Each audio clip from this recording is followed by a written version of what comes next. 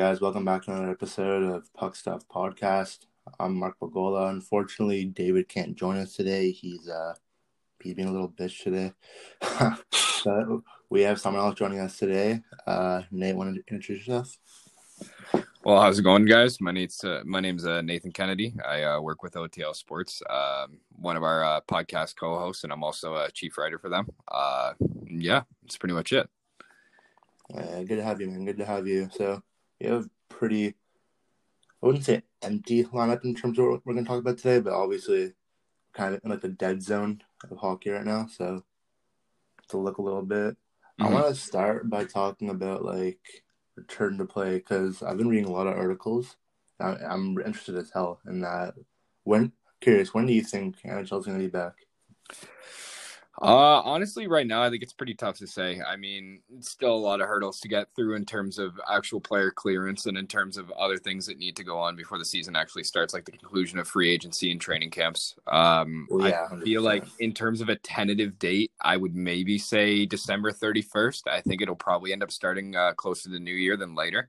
I would say probably in like mid-January, just because I think how the NHL is structured is they're very gate revenue run league, right? And obviously you're not going to start the season with fans, but I think they're going to want to try and aim it where they're betting that obviously vaccines they're hoping will come out sooner rather than later, so they're hoping more of the season could be played with fans than not. So let's say in around April or March, governments say it's allowed to have like a quarter or half capacity. They want to try and aim the start, so it's including more of that time. Yeah, that makes sense. I don't know, that's just like what I think. You'll also have to remember with the whole border situation. Obviously, the border's still closed, and there probably will be a Canadian division. I would think at least.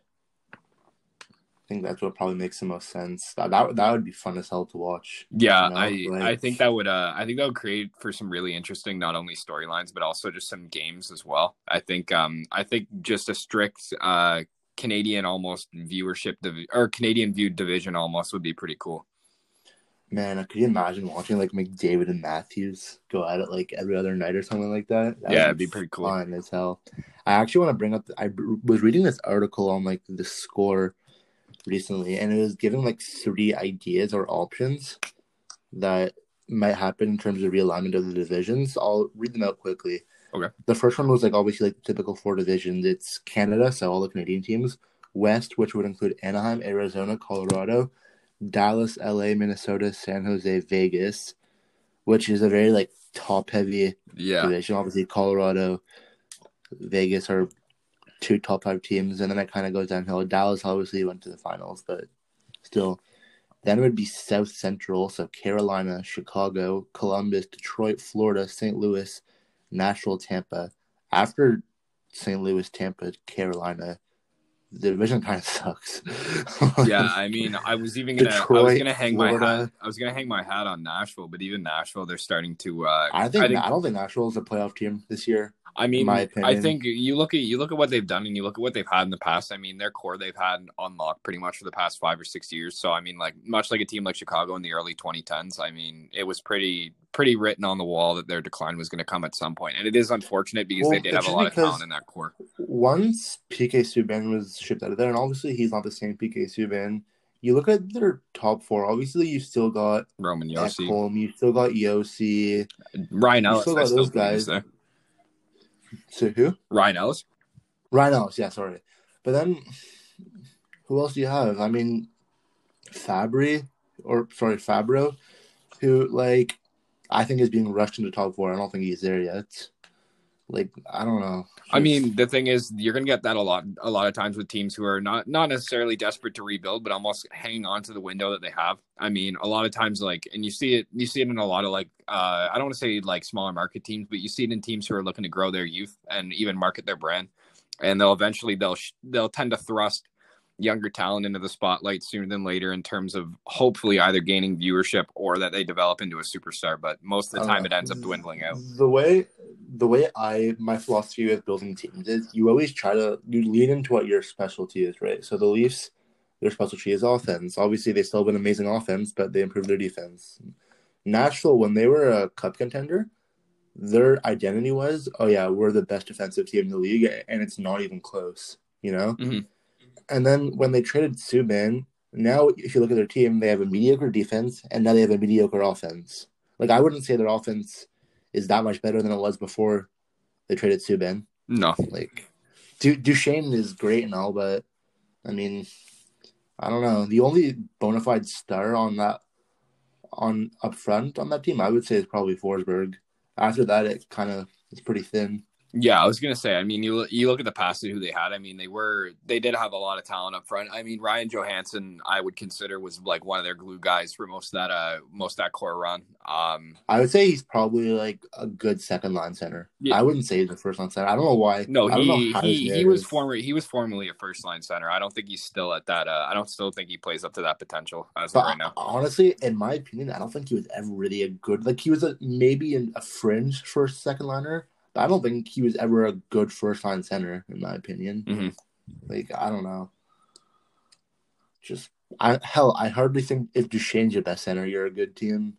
Yeah, like, I mean, Duchesne, I think has proved a lot of people wrong. I think through his play. I think he's. Listen, sorry to all those Duchesne fans out there. I think he's probably one of the more overrated players in the league. Wow. Like, I don't know. Anyways, let's just keep going on for the article. In that same 4-division alignment, the East would be Boston, Buffalo, New Jersey, Islanders, Rangers, Philadelphia, Pittsburgh, and Washington. That is one hell of a division. Well, I was about to say, just from those teams that you rhymed off, I mean, you have rivalry games sitting on every single level of that division. Pittsburgh, Washington, you have Philly, Pittsburgh. And then you have the Rangers, who are Rangers, Boston, Rangers, Capitals, Rangers, Penguins. They all have the some Islanders, kind of validity to it. Islanders, who I'm a little bit bullish on, but nevertheless, they still made the conference finals. I was going to say, Islanders, Capitals is slowly becoming a nice little rivalry. And you lost Devin Taves, but the truth is, I think that team has proven that what you see on paper, that's not their team, because you have the best coach in the league. Yeah, they play a lot above what they say on paper. And I mean, that's the same with, like, you look at other teams too. Like, Montreal kind of surprised a lot of people this year. And like, I like to equate. I think Montreal is going to take a step this year. I really hope they do. Honestly, I'm not at all a Montreal fan. I mean, we were talking before we recorded. I'm a Leafs fan, but I mean, I have to give a lot of credit to Montreal. I mean, Montreal, I equate a lot to the Toronto Raptors of the NBA in that they may not have the most talent on paper, but the ability to play as a unit and win games, I mean, that's incomparable. And I mean, Montreal is able to band together and get wins against really tough teams. So that's very David's going to listen to this podcast and cry because the one time he misses it, I'm actually talking good about the Habs. He's like a huge Habs fan, and he loves like Brendan Gallagher and stuff. Don't get me wrong. I'll take any chance I can to bag on the Habs, but I mean, I really can't bag. It's just fun. Like, listen, the truth is, they did take a step, but I don't necessarily think what they've done is great. I think it's been a little overblown how good it is. They signed Jake Allen to a stupid contract, in my opinion. I don't think that was smart, especially because you have a lot of young guys in the next few years who are going to need extensions. Mm-hmm. Like, if Nick Suzuki ends up being a first-line center, you have to pay him a lot. Kotkaniemi, you just extended Brendan Gallagher as well. Oh, yeah, you also signed that stupid-ass extension with Josh Anderson. Yeah, I didn't understand that one. That one didn't make sense to me. I don't know. It's like, yeah, like, it's tangible. They improved this year. And, like, I don't think anyone in the right mind can deny that. Yeah. But the thing is, at what cost? For the future. Yeah, I was going to say.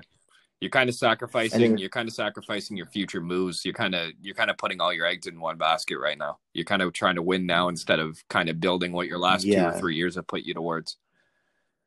Anyways, I'm gonna keep going through this article. The next one would be 5 divisions. Oh, okay. So it would look like first, obviously, you have the Canadian division, the Pacific with Anaheim, Arizona, Colorado, LA, San Jose, Vegas. The Central with Chicago, Dallas, Detroit, Minnesota, Nashville, St. Louis. Wow.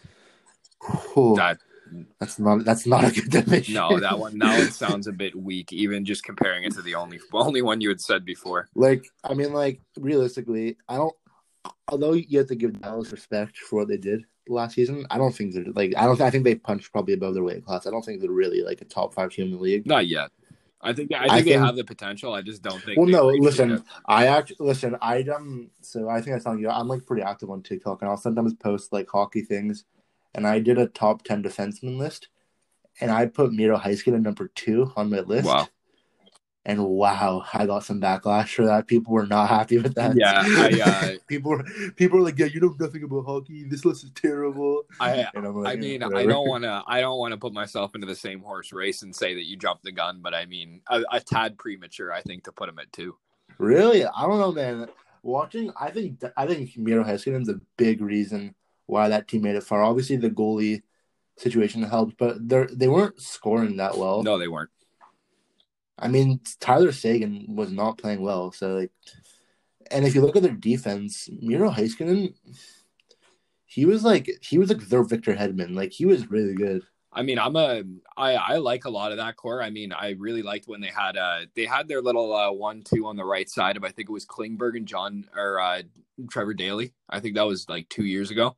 And I'm a huge Klingberg guy, so I mean, seeing. I don't know, Klingberg. I think he had 1 year where he was injured, and people now underrate him. Yeah, he kind of gets swept under the rug in terms of a top 10 conversation. I feel like most of the time, you look at his stats, and I mean, they're all there. I mean, I didn't put him in my top 10 because I think he has to kind of almost prove himself again. Sadly, because that's just how it works. I put a lot of young guys in my top 10. I put like Miro Heiskanen. I put both McCarr and Hughes. I put McAvoy. Wow. I don't think I'd be that high on McAvoy. I actually don't mind think the other McAvoy is two. incredibly underrated. I think he's even with Krug, I think he was the best defenseman on Boston the last 2 years. I think McAvoy is an amazing number 1 defenseman. Yeah, I can't disagree with that. I mean, he is very talented. It's just, I mean, and he's like 22. He's young. Very young. Like he's still improving. Again, the same thing with giving credit to Montreal. I'm very hesitant to give credit to Boston, but I mean, they have been able to. Have been able to churn out some very, very decent talent on the back end. There's a reason why they've beaten us the last couple of years. They have some good players. Last couple is an understatement. Last half decade. Yeah. Oh my God. Anyways, after that Nashville Detroit division, there's the Metro, where it would be New Jersey, both New York teams, like Islanders, Rangers, Pittsburgh, Philadelphia, Washington. Again, pretty competitive division. I would say all of Washington, Philadelphia, Pittsburgh, and Rangers and Islanders are all top 10 teams potentially. Obviously, New Jersey is not there, but like pretty competitive division. And then you got Boston, who's Boston, Buffalo, who's improved obviously with the additions of Stahl and Hall. And that rhymes. You got Carolina, who I think is probably the most underrated team in the league. I think they're such a complete team. They have the best defensive core in the league. Columbus, Florida, Tampa. Yeah, they are. That division sounds pretty good.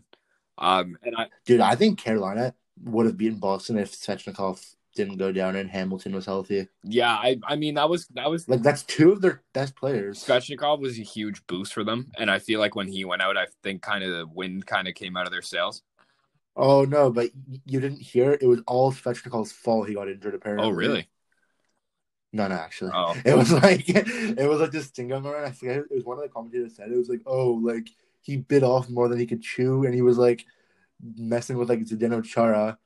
And then Zdeno Chara's completely injured him, but like it was bullshit. Like no player, like I don't know. It was so stupid. Funny. Yeah, but anyways, I love Carolina. I mean, I think Slavin's probably a top 10 defenseman in the league. Yeah, Slavin's very underrated as well. I think he should have won the Norris this year personally, but that's my opinion. And then obviously Tampa's Tampa. Although who knows what's going to happen with that team? They still haven't signed any of their key RFAs. I think probably one of those 3 is going to be traded. I wouldn't be surprised. I mean, with how much talent they actually have, I think they do need to kind of supplement a little bit of cap. I don't know really where they're going to choose to take their hit, but I think they tried putting Tyler Johnson on waivers, but no one claimed him because no one could afford him right now. He's being paid $5 million per year. Yeah, that's quite the pretty penny for what he's produced. And he's still like a good player. Like he's still probably like a second line winger. I would put him as a second line winger. I would put him there. Which like is pretty good for $5 million. In normal times, that I'm sure someone would have claimed him. I'm sure they probably wouldn't even put on waivers. But it's hard. Obviously, people can't afford anything right now. Yeah, it's also hard with the state of league right now because like a lot of teams are just trying to lock down their core, and it's pretty tough to kind of justify bringing in an RFA to kind of rejig your team. And it's especially I think what's his name is a pretty good defenseman. Eric Cernak, right shot, good in his own zone, big.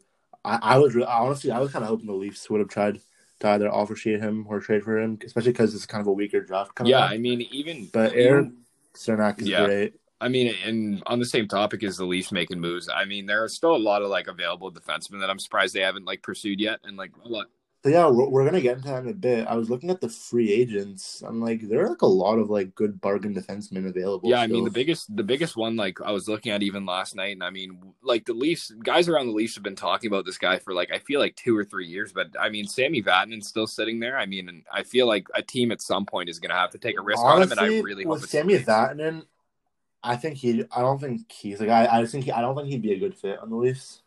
I think he's kind of like similar to Tyson Barrie in a lot of ways. Yeah, I was about to say that.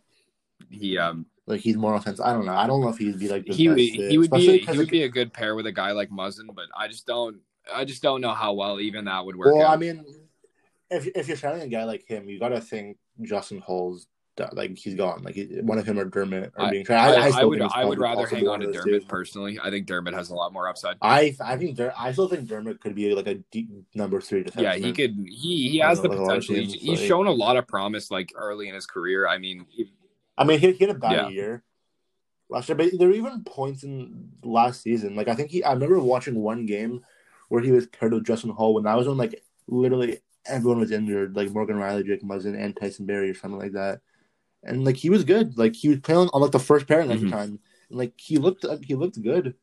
He just has to be more consistent, I think. I mean, like the way he plays is kind of like the way the Leafs want to start playing. He denies chances in the neutral zone. He's a very safe puck mover, which I'm a big fan of. Like especially as a Leafs fan, like really at the end of the day, I just want a defenseman who's not going to turn the puck over in our end, and like Dermott just knows how to take care of the puck. We have never had one defenseman who could turn the puck over. What are you talking about? Cody Ceci was great. Cody Ceci was a pylon. Jake Gardiner was a walking turnover. Well, he was also a walking negative 25 plus minus. Hey, I actually didn't mind Jake Gardiner. I thought he got crapped over too much. I mean, I don't want to say it was justified, but I mean, he lied. He lied a lot of it to the game. He really did. The truth is, I think Jake Gardiner, kind of like Tyson Barrie, on other teams would be a great top. Okay, I do agree with that. Just like, for example, like I think Tyson Barrie was a great pickup for Edmonton, especially for the money they're paying him. Like they're paying him like $3 million. Or something that's like a huge like, value. That's a huge value acquisition. That was a good pickup by Ken Holland. I do think I will say to the Jake Gardiner point. I think he was a lot of he's like much like Phil Kessel. He's kind of a victim of circumstance. Like even when Phil came in exchange for Seguin, I mean everyone expected him to be this kind of godsend. And then everyone hopped on Kessel coming into training camp because he was like, I think it was like 8 or 9 pounds overweight, and the media was all over him. And like, even listen, I remember that, and it was kind of like, okay, like who cares what he's fat? He puts up like 80 points, and he still came out that year and put up, I think it was like 67 points, and I was like, just don't. Yeah, like he's still by far our best player, and like for like 8 years he was our best player, and like it wasn't really close. Like there was never anyone who even came close to being as good as Kessel on those teams. I mean, there were guys that were showed flashes, and I mean, until maybe like Lupul. I was going to say until we really got Matthews and Tavares, I really don't think anyone really came close. And then I think those guys did kind of justifiably blow them out of the water. Well, the problem is we never really had we didn't have like a number 2 center really. Like Tyler Bozak is probably like a number 3 center, maybe. For us, he was Nazem Kadri hadn't yet really developed into what he is now. Yeah, and now he's killing. Like, we didn't have a top 6 center to play with Phil Kessel or JVR or Lupul or all these wingers. Like, wow. I was gonna say. Anyways, finally, I kind of forgot about this article. This last alignment would be interesting. So it says 3 conferences in 8 divisions. I know. Wow. they're basing this off of the NFL because the NFL tried this or does try this. I don't know. I don't watch football, but it would look like this: the Eastern Conference with 3 divisions. The first one being Southeast with Carolina, Columbus, Florida, Tampa Bay. Pretty decent little 4-person division there. Obviously, Metro would be New Jersey, Islanders, Rangers, Philadelphia. I like the sounds of that division. That one has a lot of rivalry and a lot of bloodbath. Yeah. Dude, yeah, that would be especially with the Islanders in Philadelphia after this past year. Oh yeah, even Rangers Philly is usually a good match too. Oh yeah, of course, and Rangers Island, yeah, that'd be great. And then Northeast, Buffalo, Boston, holy shit, Pittsburgh, Washington. Lord. That would be a fucking bloodbath, dude. Oh my god! Listen, because if you look at Boston on paper, they're honestly not Boston. Sorry, Buffalo. Like they're not like I don't think they're a good or great team. They're not bad. I don't think they're a top. I don't think they're a bottom 7. No, I feel like for the first time in a while, I actually have hope for Buffalo. I mean, I think the thing they need to do is I really think Ristolainen. I think he's a terrible defenseman in my opinion. I don't know why they're. It annoys me because I had I'm so high on this guy, even talking to my friends about him, and like even recently. Remember in like 2018 when everyone was like, "Oh yeah, trade William Nylander for Rasmus." The thing was, I got to be honest. At that point, I feel like if we would have gotten him, I feel like he would have developed a lot different. Well, yeah, it begs the question: was he always like this, or could Buffalo just not develop? Well, players? I mean, that opens the new can of worms, right? I mean, you look at Buffalo; they've been the poster boy of mediocrity for as long as I can remember watching hockey, and it's unfortunate because they've had a lot of talent in there. They're like the new Edmonton. They're literally the new Oilers. But like honestly, like if you look at their top 6, like they added Eric Stahl and Hall, they still got Reinhart and Eichel. If they have a few young guys.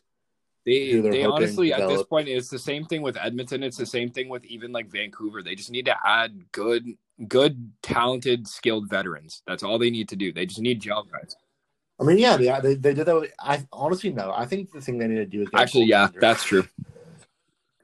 That is their number one need. If they got a goaltender, I think they'd be a playoff team, honestly. But like they don't like Allmark's like a good tandem guy. To be honest, I'm looking at just the possibilities, and I feel like him with a tandem with Corey Schneider in both of them splitting time, I feel like actually wouldn't be that bad. The problem with Corey Schneider is I think Corey Schneider, I don't think you could bet anything on, especially this year when you only have 1 year.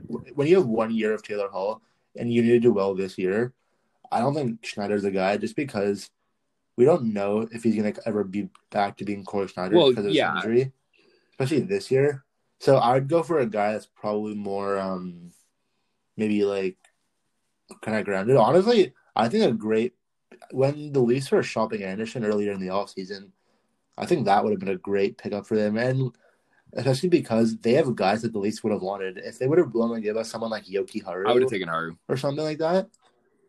Yoki Haru is a really good defenseman. He's right shot. He's kind of similar to Rasmus Sandin in a lot of ways, but a little more developed.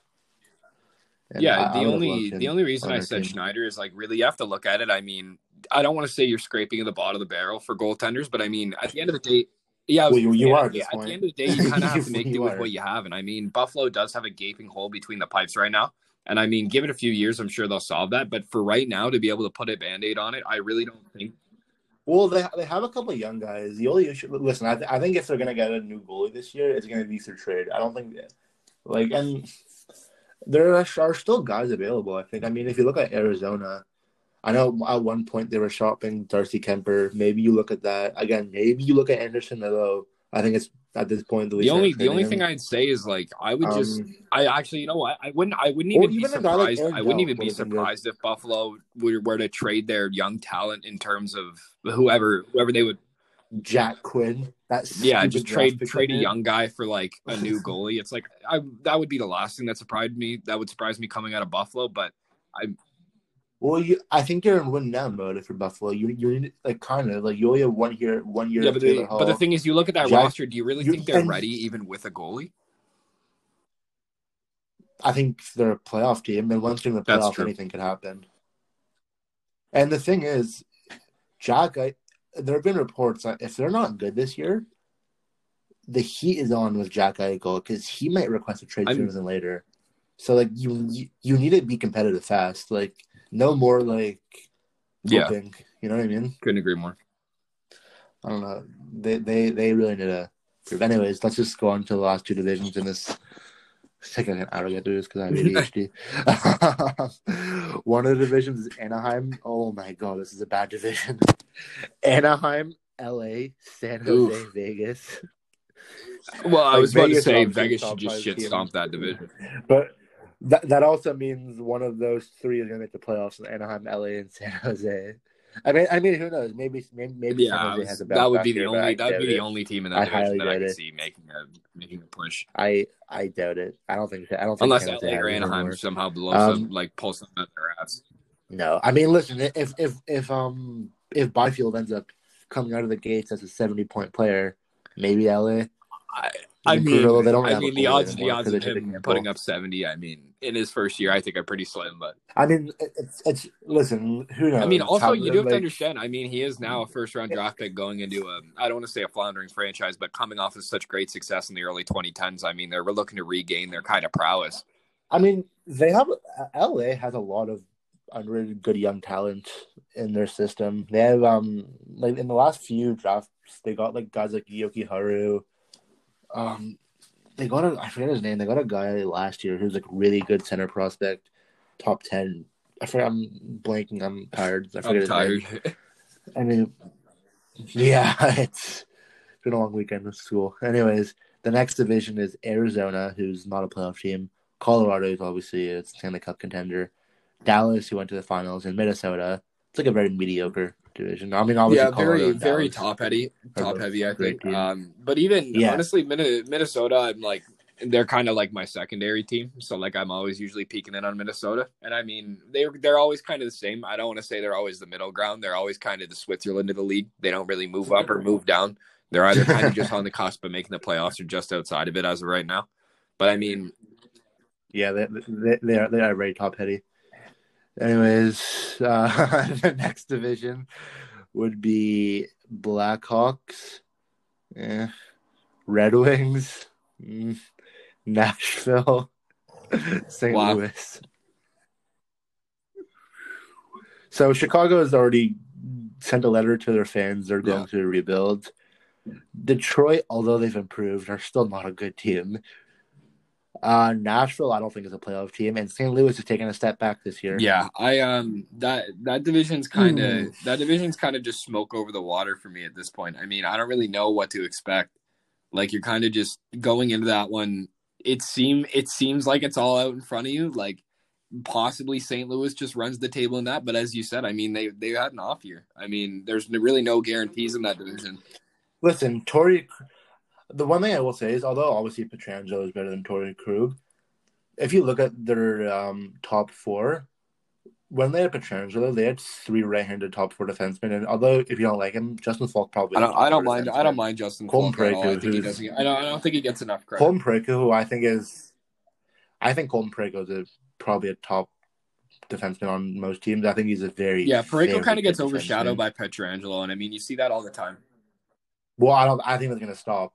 I think he's. I think Krug might have an edge over Parayko, but I don't think it's that far I off. mean, I think the thing Parayko is, is they are very an different extremely players. I underrated mean, you can't defenseman. really expect them to play the same game. But I Yeah, mean, I mean, in obviously, terms of of what course. I would be looking for, I mean, I would be leaning toward. I mean, I am kind of a tad biased, like coming from a Leafs fan perspective, but I would lean more towards a guy like Parayko, who can kind of play not only play the body, but who is also a safe puck mover at his size and can do a lot for a team.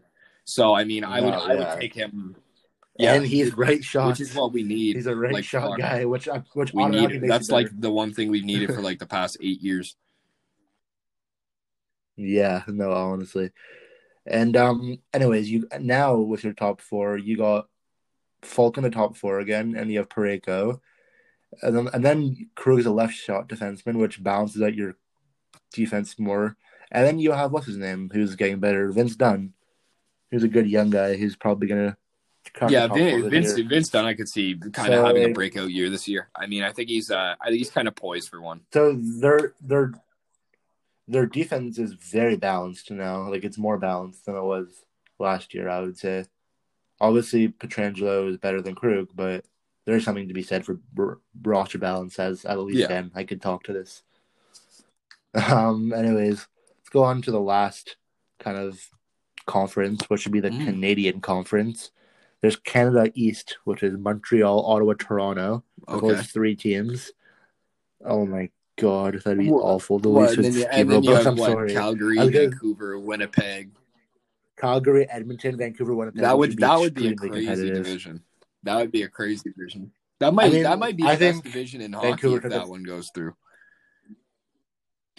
Yeah, I mean, listen, Vancouver took a step back this year, but if you bet on their 3 young guys and Besser, Pedersen, and Hughes improving, which they all probably will a little bit, they're a very good team still. Winnipeg, I think I wasn't so happy with what they've done this year. I think they needed to work on their defense more. They extended what's his name, who I was hoping the Leafs would get. Top 4 right shot guy. Trouba? Again, I'm tired. I can't remember right now. No, not Trouba. Oh, yeah. Trouba's on the Rangers now. What's his name? I forget. I can't remember. I'm too tired. They got him from Ottawa. He's really good. Obviously Edmonton improved, I would say, this offseason. They didn't really fix their goalie issue, but I think Tyson Barrie was a nice pick. They got more depth on offense. And then Calgary, who I think has gone a little unnoticed. I mean, if you look at their offense has always been pretty decent. Obviously, they lost Brody, but they added Tanev, who I'm not sold on. I mean, better, Tanev is a fairly fitting replacement for him. I think they play pretty similar. Yeah, the only issue, I mean, listen, honestly, I would argue Tanev is better when he's healthy. The only issue is when he's healthy, and that's rare lately. It's the kind of thing where it's like, what have you done for me lately? So it kind of makes sense. No, and then obviously, and now they have a goalie. They finally have a goalie. It's about damn time. They're a really good team. They might be a top 5 team in the league this year, honestly, because they also have a lot of young guys on defense who could have improved. Like they don't really have a no. And I was just about to say, would you consider that to be the first secure goaltending situation since Kiprusoff? Yeah. Yeah. and listen, not bad at all. It's all right. Whole lot of all right. It's all right. Yeah, 100%. Yeah. Anyways, so pretty interesting article. Check it out on the score. Anyways, let's move on. I wanted to go through some of the free agents remaining this offseason because there are underrated amount of them left. I'll go through them quickly. Top 10, I guess. Obviously, you got Corey Schneider, who might be a backup. I think with some teams he's backup, and I think with some teams he could break out as a starter. But I mean, I think it'll depend on fit. I think he'll end up being a split guy wherever he goes. It depends on his health, man. It all depends on how healthy he is because he's had a lot. Yeah, he is. And he's 34. He's not exactly young, so who knows? Maybe.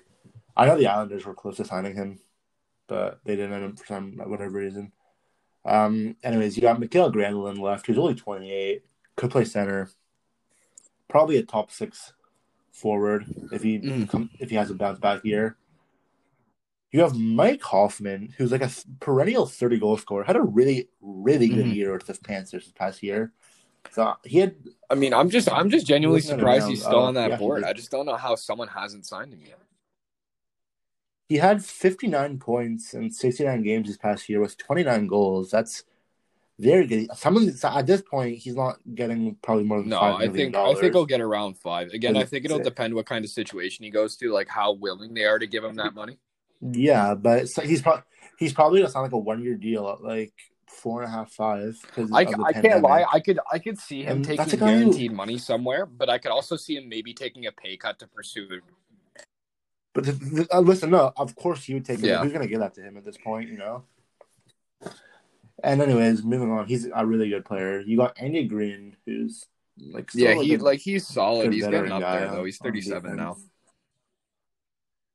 Yeah, he's old. As you mentioned, Sammy Vatanen, still a decent defenseman. Craig Anderson would be a good backup. Carl Soderberg's a good depth guy. Carl Alsner, I don't think he's probably getting signed. I could see him going to a place like Jimmy Howard.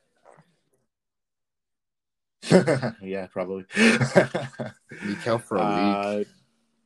Jimmy Howard is another guy. Travis Hamonic, Ron Hainsey, Michael Grabner, who I'm a pretty big fan of. Connor Sherry, Andreas Athanasiou, like so many guys.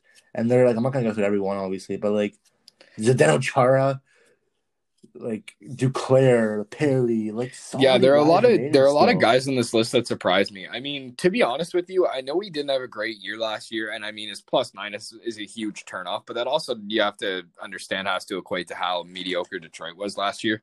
But Anthony Seo, I feel like a team should definitely take a risk on. I think he has a lot of upside. Athanasiou was a guy. He's Yeah, pretty he has a young lot of upside. still. I think he's He's 25. old. How old is he? Is he even? Oh yeah, he's only 25. He scored 30 goals in this league in the past.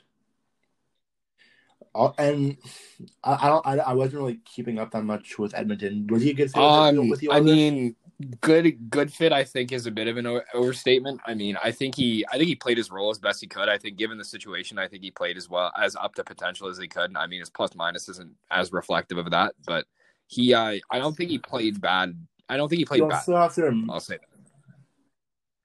You also remember he's a decently young guy who had a bad season. He's probably only going to want to sign a 1 year deal, kind of like a prove it deal.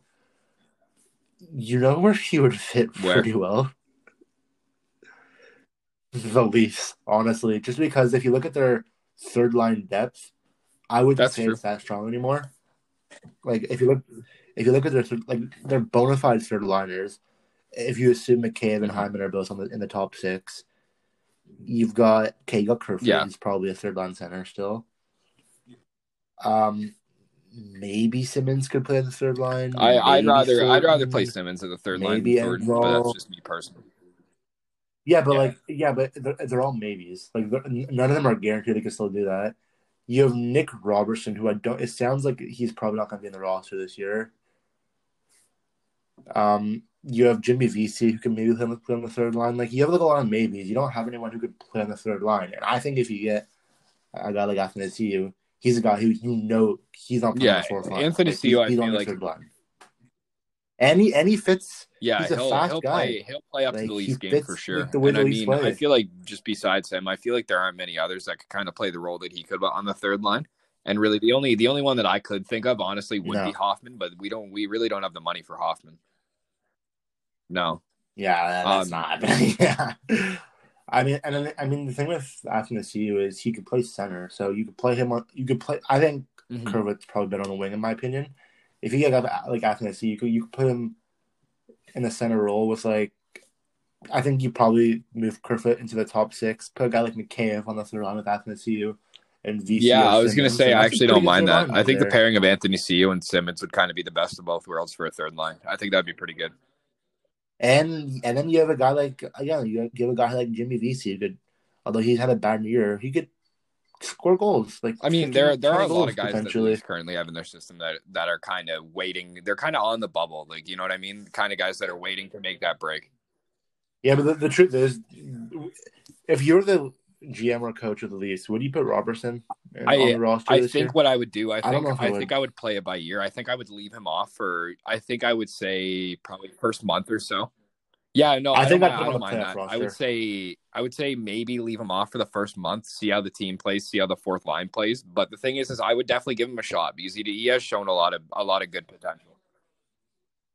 And I mean, listen. This is coming from someone who's I'm a huge Robertson fan. I think if you look at his OHL numbers, also I don't know. I think he's probably gonna be a top 6 winner on the Leafs in the future. I think he's a guy who in the future could put up 25, maybe even 30 goals.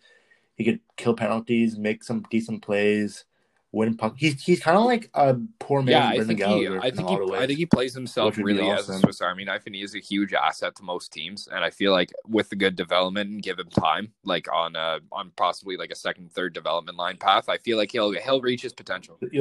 You'll have to remember the Leafs are really good at developing prospects. We're great at developing prospects and then trading them for nothing. Yeah, exactly. Which pains me to say, but I mean, it's true. No, it's so true.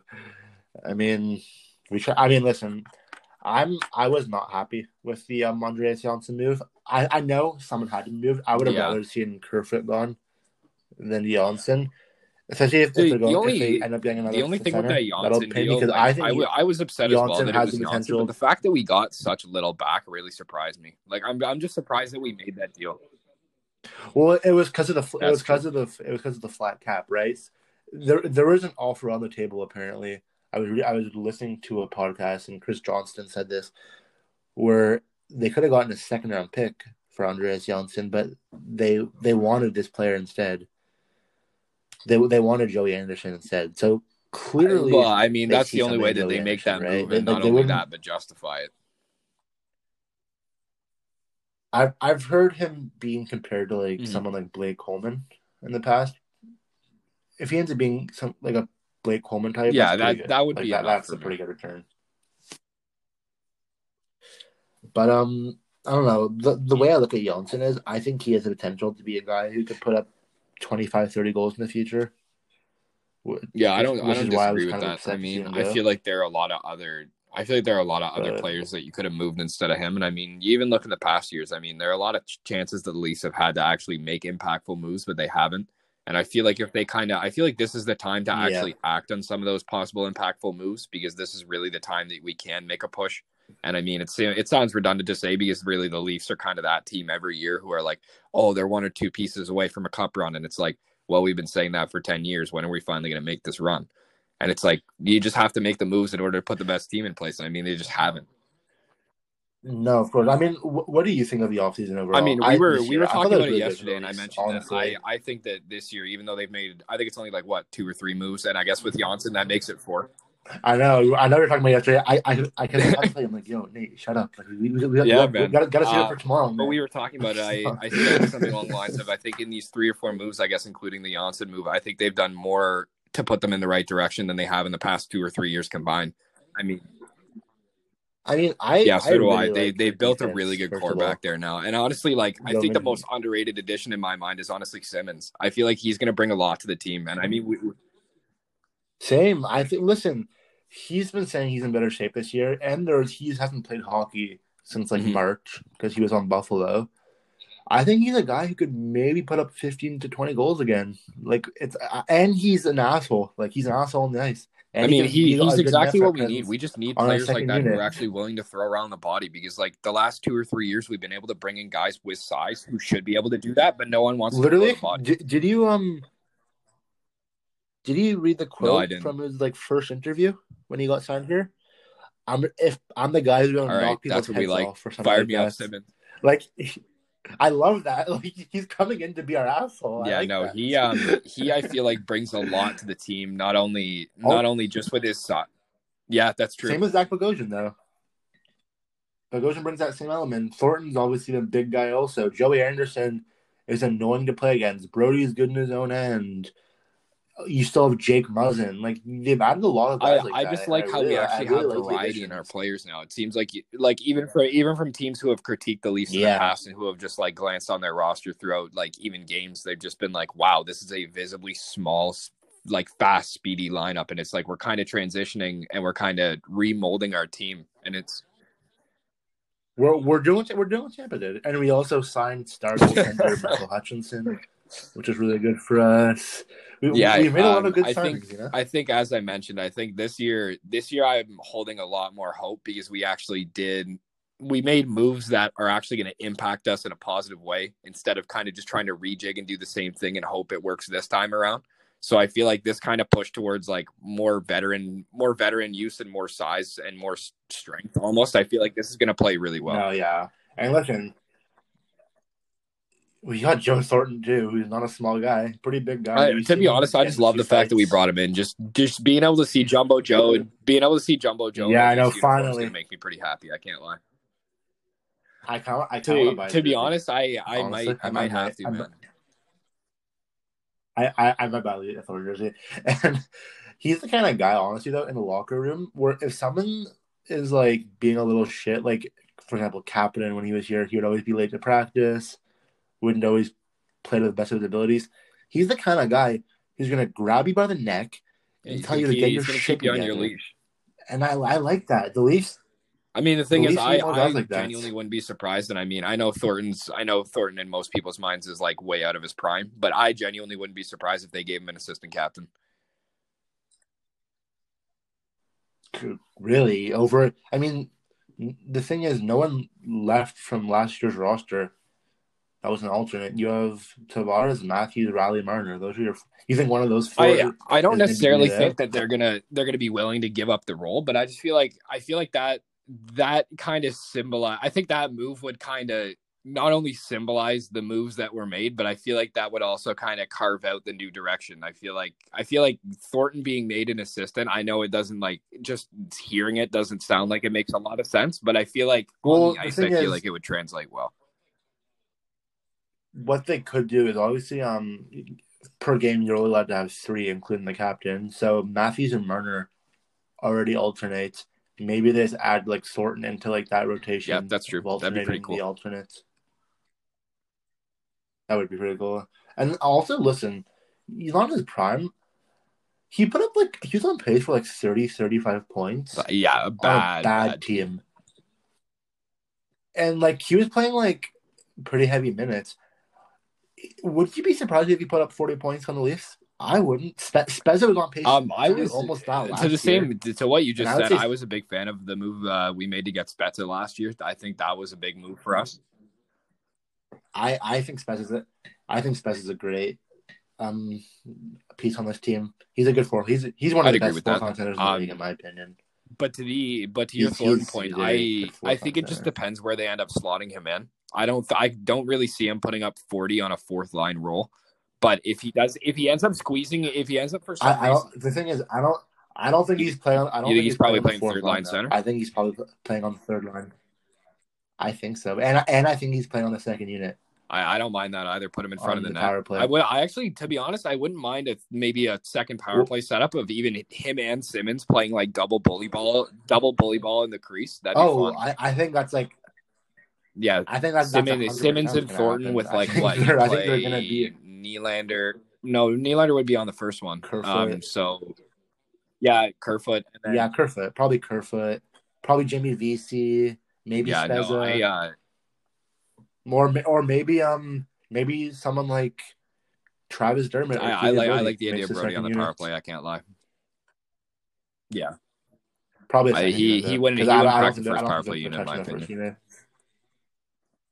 I mean, I think the mistake they realized they made last year was Yeah, trying to I was just mess about with to the say. first unit when they put Tyson Berry on it. No, I think you keep it. I think Marner, this year, Riley, more Matthews, than any Tavares, other year, I think the most important thing with the Leafs this year, like this year more than any other, as I'd probably mentioned, I feel like they made a lot more moves towards their end goal of what they really want. But I think the biggest thing this year for them is they really need to put faith. Like the GM and the coach really needs to put faith in not only their players but themselves to make the right decisions, to put players in the right spots, to make plays to win games.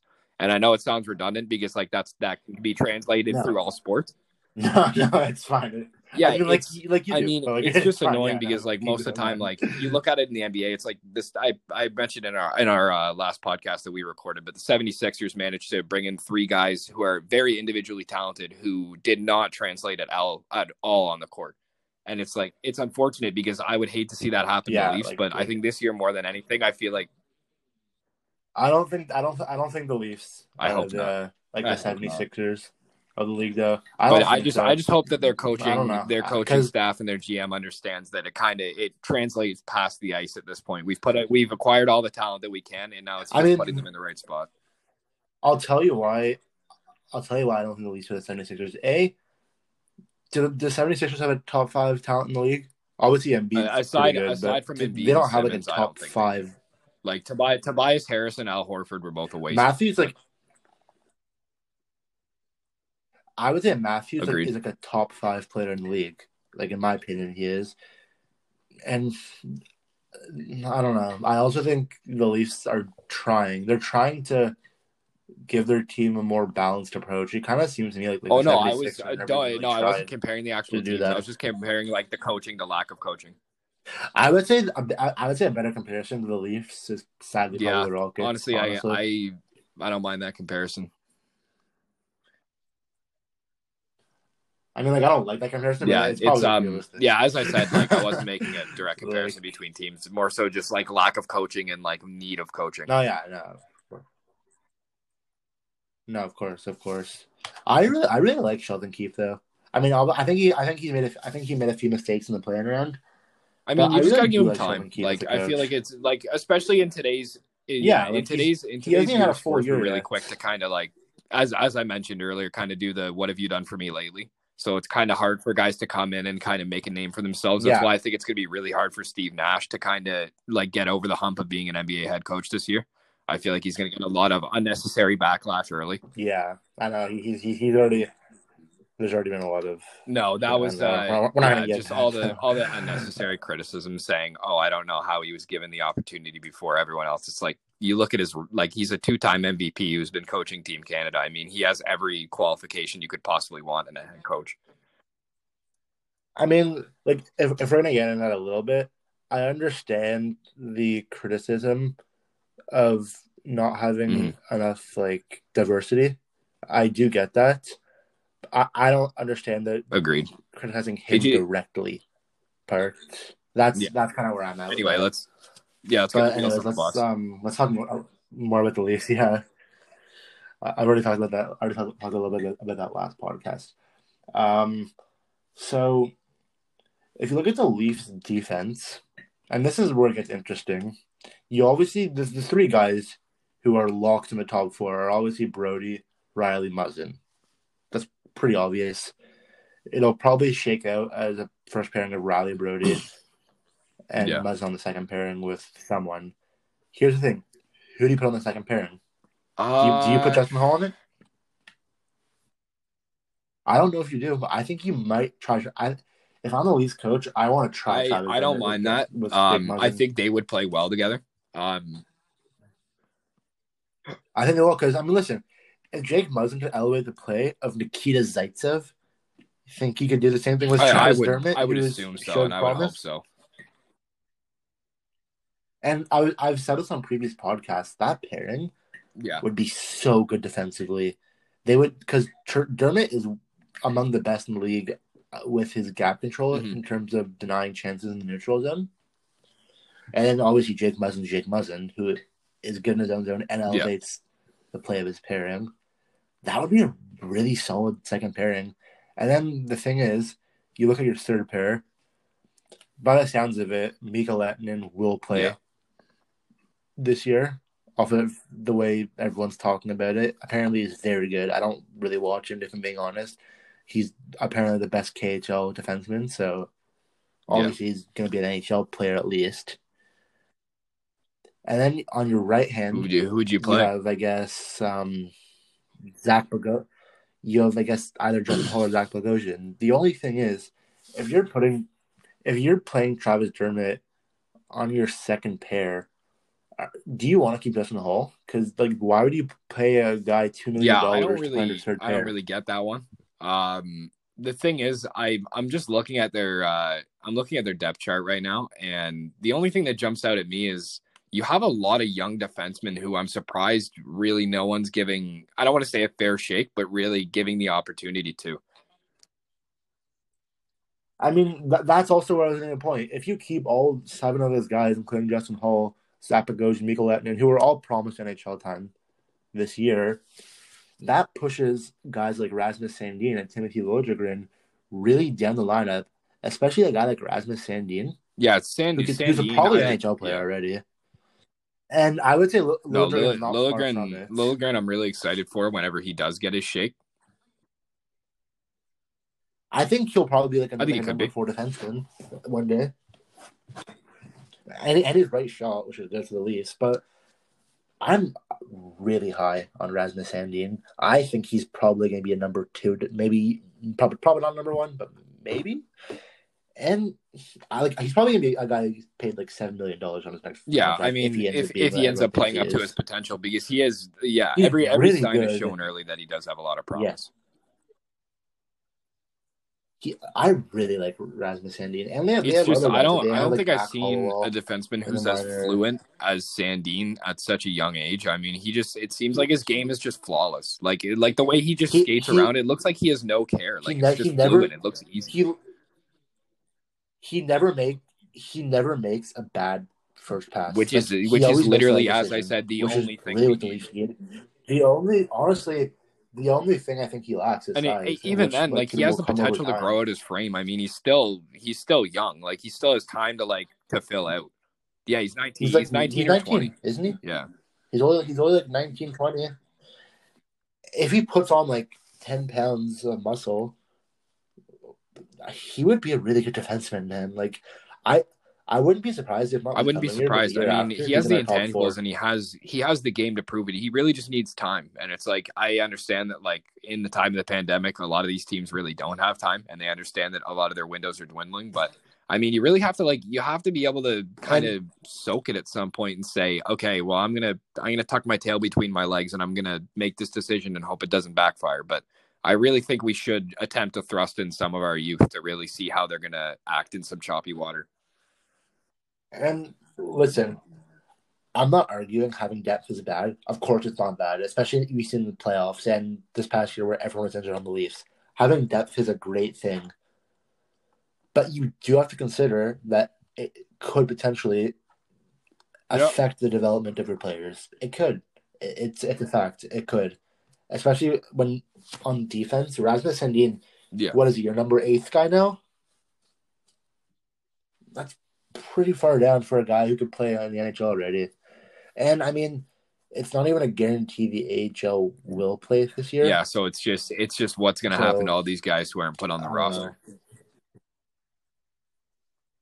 Yeah, I mean, probably overseas somewhere because like they have to play. Like you can't just make a year of development. But I don't know. It is something you have to consider that having a lot of depth does push your players really far down. And then there are other guys also. Again, like I just mentioned, Mac Hollowell, who's shown like he could be maybe not a top 4 guy, but he could be an NHLer eventually. He could be ready. Year or two. Like, I mean, like maybe like we don't know, and like we won't know for this year because we have so many guys who were actually promised NHL time, and that's why I think there's another trade coming. I really do think Justin Hall might be traded this year, which I hate because I really do. I actually like Justin Hall. He's a big right shot defenseman who's not negative in his own zone, which is good for us. But like I don't know. It's kind of just it's too many pigs in the blanket. I mean, I feel like I don't want to say what. I've never heard that phrase before. I've never heard that phrase before. It is unfortunate, but honestly, I feel like the sacrifice is going to need to come at the front end because I feel like we shouldn't try to offload all this defensive talent that we just managed to get in. And I understand that like we're kind of put at the brim right now with all the guys that we're attempting to fit into our top 6. But I feel like as you mentioned, the possible move of Kerfoot still entices me. I feel like a good package of him could bring back some really good talent. I wouldn't hate that if we sign. Yeah, exactly. That would be the only way that I could justify a move there. Even a guy like Nick Patan hasn't shown much, but I feel like he still does hold some decent value. I think he's probably at best. Probably and really, I don't. Probably. He's not. 25. He's not that young. I mean, isn't he like 24, 25 now? No, he really hasn't shown much, so I don't think he has much value. But I mean, I really don't see any justification in trading Robertson, so I feel like that's kind of off the table. So honestly, you also have to remember we have what's his name, the guy who he played one game for the Leafs this year, scored a goal. Big, annoying power forward, Russian. What Engvall? Hold on, let me go to Cap. Oh no, he's Swedish. Never mind. No, not Engvall. Hold on. I'm going to the Leafs cap friendly. Give me a second. Sorry, I'm stalling quickly. Yeah.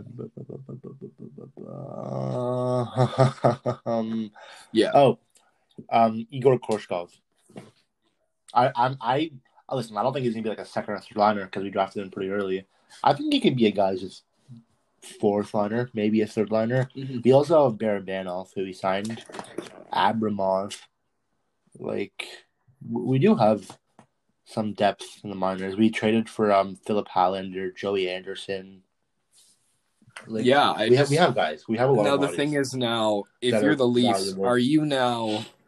are you confident enough in this core in order to allow management and coaching to set up lines and set up pairings and set up situations and offense and power plays and everything like that? Or I that's what I'm would thinking think too. you would wait till after training camp. Yeah, you kind of see how the lines shake out. You see who has chemistry, who doesn't, how they perform. Like, you see all the stuff, and I do then you make a agree move with on that. I offense or think the move defense. is to wait till training camp. But the only thing is I feel like with a lot of these guys, I feel like their value is kind of like a ticking time bomb. I feel like a lot of these guys who could get a lot of money from teams or even a lot of talent back in return, I feel like the time is now to move them. I feel like it's just kind of if the opportunity presents itself at this point. Well, personally, I don't think we, in terms of Alex Kerfoot, I don't think we get anything back from him unless you're retained. That's just my opinion. Because if you look at the way the market is, someone like Ryan Murray, who's a really good top four defenseman, got a 4th-round pick back. So I don't know. I think we'd have to retain $1 million to trade Alex Kerfoot. To be honest, I wouldn't mind the move of honestly shifting some of our excess talent who would either be playing overseas or just not playing at all. Honestly, shipping them for draft picks. I feel like that wouldn't be the worst move in the world. Yeah, I agree. I wouldn't mind that. I think it depends who it is, though. I mean, obviously, I think you have like 3 or 4, in the actual system, you have 4 untouchables: Nick Robertson, Rasmus Sandin, Timothy Liljegren, and who'd they draft this year? God, why am I just not remembering any names today? This is so bad. He's in the KHL, won KHL. He did really well in this past tournament. Hold on, I'm searching it up. I do not. I'm just as lost. Do you know what I'm talking about? Oh, we drafted in the first round this year. Yeah. Oh, Rodion Amirov, that too. Sorry. He seems like he probably has some good potential. And then you have like other guys, Abramov, who has shown to be pretty good. Abruzzi. I know we drafted a few other good guys. I know. David's like a pretty big prospects nerd, and he was telling me about a lot of this stuff the other day. But like we know a lot of guys. I feel like it is going to be left up to the decision of the front office as to what they want to do. But I feel like the move right now has to be kind of seeing what you can get back for the talent that may not make it on the ice. What I wouldn't hate is if they look at a rebuilding team who's poor and can't afford some of their third liners, if they maybe like retain $1 million on the AAV, we give them a good prospect. Like I'm trying to think of like some poor rebuilding teams with a lot of third liners. Chicago. Maybe a team like San Jose or Ottawa has someone. Well, actually, yeah, I guess Chicago's not a poor team, really. Like they're maybe Buffalo is a team who's willing to give us someone. San Jose, Arizona would be a pretty good. Yeah, I think Arizona would actually be probably the best fit because they have a lot of like good depth guys. Like I was looking at the roster right now. This guy's more than a depth guy. He's actually really good. Maybe a guy like Connor Garland is being paid like close to nothing, and is a really good depth player. Maybe Lawson Krause. I don't know. Like I still personally think there's a trade coming with Arizona and the Leafs. Yeah, because I think they're like not match made in heaven. But I don't know. Anyways, let's move on. I want to talk a little bit. It's been a few weeks since I recorded my last podcast. Anthony Mantha signed an extension with the Red Wings. What do you 4-year, $22.8 million? Yeah, that was it. So including $300K signing bonus, the 22.8 is guaranteed, annual average of 5.7, and then in 2021 or 2020 to 2021, Mantha will earn a base salary of 4.2, and it'll carry a cap hit of 5.7. I mean, for value, I don't think they could have done much better in that deal. if he can stay healthy, that might be one of the best contracts in the league. And I'll tell you why. He's on the If up you and look at up. his He's numbers, really on the up and up. He's a guy when healthy, one of the best power goal scorers in the league. Like he could be a guy who puts up 40 goals in the future and something like 70, 80 points. What was his pace before Jake Muzzin Let me murdered see, him this because year I just had his stats in that game? He had 38 points in 43 games. And in terms of goals, he had 16 goals in 43 games. And remember, you have to remember, he did that while being on one of the he historic also, worst yeah, teams he ever. only played 43 games. I mean, he almost reached a point a game, as you said, on one of the worst teams. He was on almost a point per game plays, and you're paying. I mean, and you look at even his $6 million? past seasons. Like ever since he kind of came into the league, he really hasn't had a decline. Other than even if you'd consider 2017 a decline, yeah.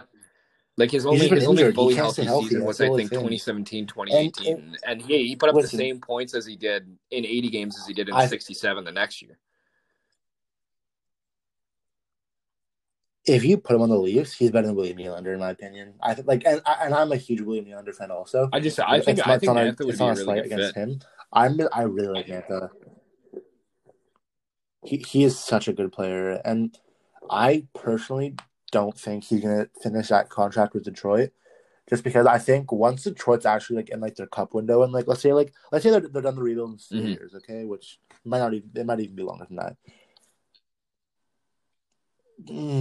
I don't know. Mantha Lord would be like 30 at that point. Do you not trade him now when you can get value when you're actually and his best years are going to be when you're a bad team? That's the point I'm making. So would you not want to trade him and get draft picks back to add to your the thing is, I feel like through them signing him to such a good deal, I feel like this is their way of saying he is part of our future. I feel like if they weren't going to sign him, or if they were, but you also have to remember them signing up to this deal makes him more valuable to other teams who are cup contenders. Especially if it's, let's say, like, obviously there's been a lot of talk about it. Let's say a team like Calgary trades Gaudreau or a team like Winnipeg trades Line A.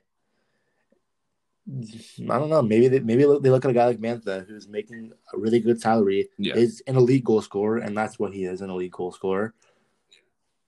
Like, I don't know. I really don't think I think Larkin probably will finish his deal. Yeah, I think Detroit and be part of their future plans. Sorry, go ahead.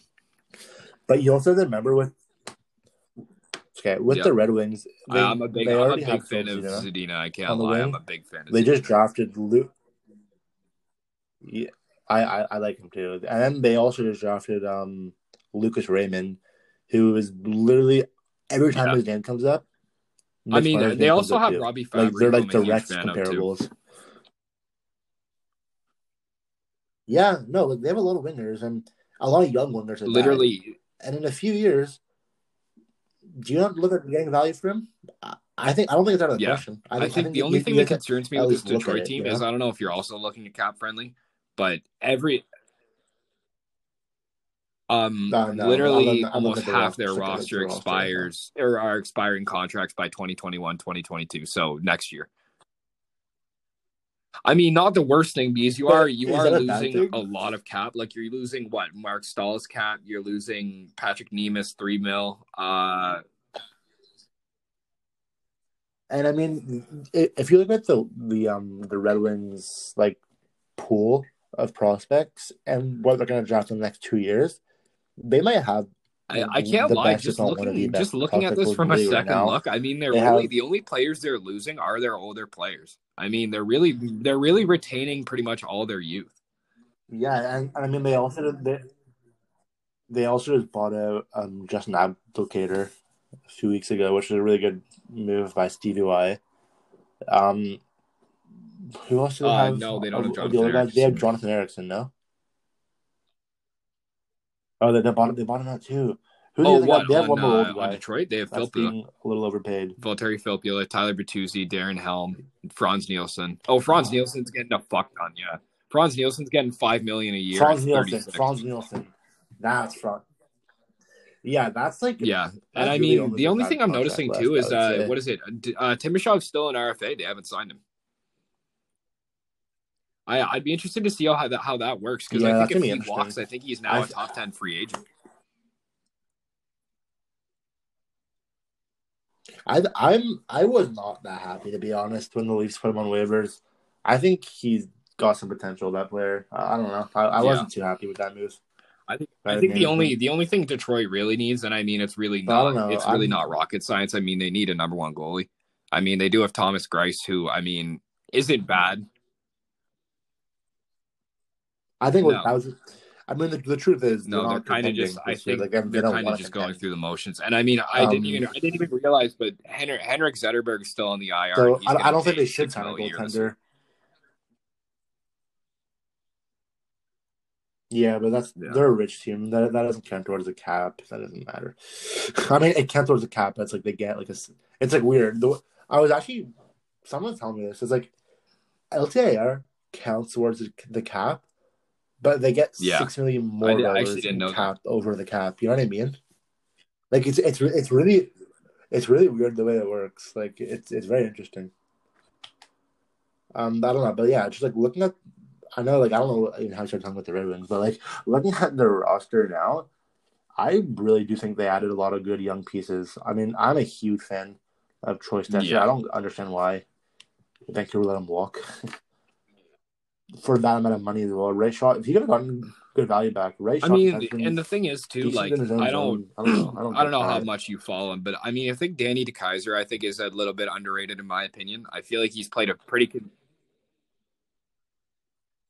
I mean, I think he's being overpaid. The thing is, they I don't also think paid him I because still he think was he's a really like decent their only defenseman. defensive piece at the time. So like it made a lot of sense for them to actually lock him down. But like he's not at all mediocre. Like he plays a really good game. I just think, yeah. No, I he's just like a I just think with fringe what top they four have, I guy. think Like he's he's kind not of bad. the only And guaranteed, like, I don't know. I will like anchor besides Stetcher. so I'm gonna disagree with you on this one. What? I really like what's his name also, Philip Hronek. He's a really good young defenseman. Ray Shaw. I really enjoy watching him play. I think he's he's still on COVID. Yeah, he's still on improving. He's COVID loan. I obviously only forgot about 23, that. but yeah, but I really like Philip Hronek. And obviously he's not gonna be ready this year, but in the coming years, they drafted Mo Seider a year ago. I mean, you look at this gonna be a roster. I mean, this is really defenseman. like the definition of like the coming of times. I mean, you look at all these like old expiring contracts. They have listen, they right now have about 3 or 4 prospects or / young guys who are going to be pretty damn good in coming years. Larkin, they obviously have Phil Hronek. They have Berggren. Oh, the really young guys. Zadina, Timashov, Larkin, if they I choose wasn't to talking about resign them. him. They have Zadina. Robbie Fabry. Timashov. They have Mo Seider now. And they have Lucas Raymond. That's a pretty good future core. And they're not done. In the next year or two, they're still going to be rebuilding teams in the lottery top 5. Maybe not. He's not this coming draft. He's a draft after. Maybe they draft. I don't remember his name because I'm tired and stupid today. But there's this guy who's apparently going first overall pick in a year or two. There we go. Really damn good. Like puts up like McDavid like numbers. So like if they draft him, look pretty scary. I don't know. They look all of a sudden. Oh, they also they also have Cholowski. I forgot about. He's pretty good also. But I don't know. Like people are saying it's gonna be 5 years until they're cup contenders. I don't even know if it's gonna be that long, man. I think it might be like 2023. They're in the playoff race. Like seriously. I don't know. I'm really high on the Red Wings. Mm-hmm. Anyways, one last thing. Let's talk about the Canucks a little bit because there's kind of been this weird funk going on with that team this offseason. Obviously, Jim Benning's.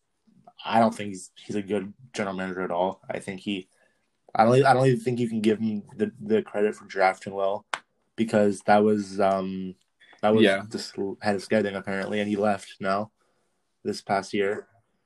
So he signs the last 5 years. If you look at the offseason, okay, let's start with this offseason. He let Troy Stecher walk. He let Mark Strom walk. He let Tanev walk. he let Toffoli walk.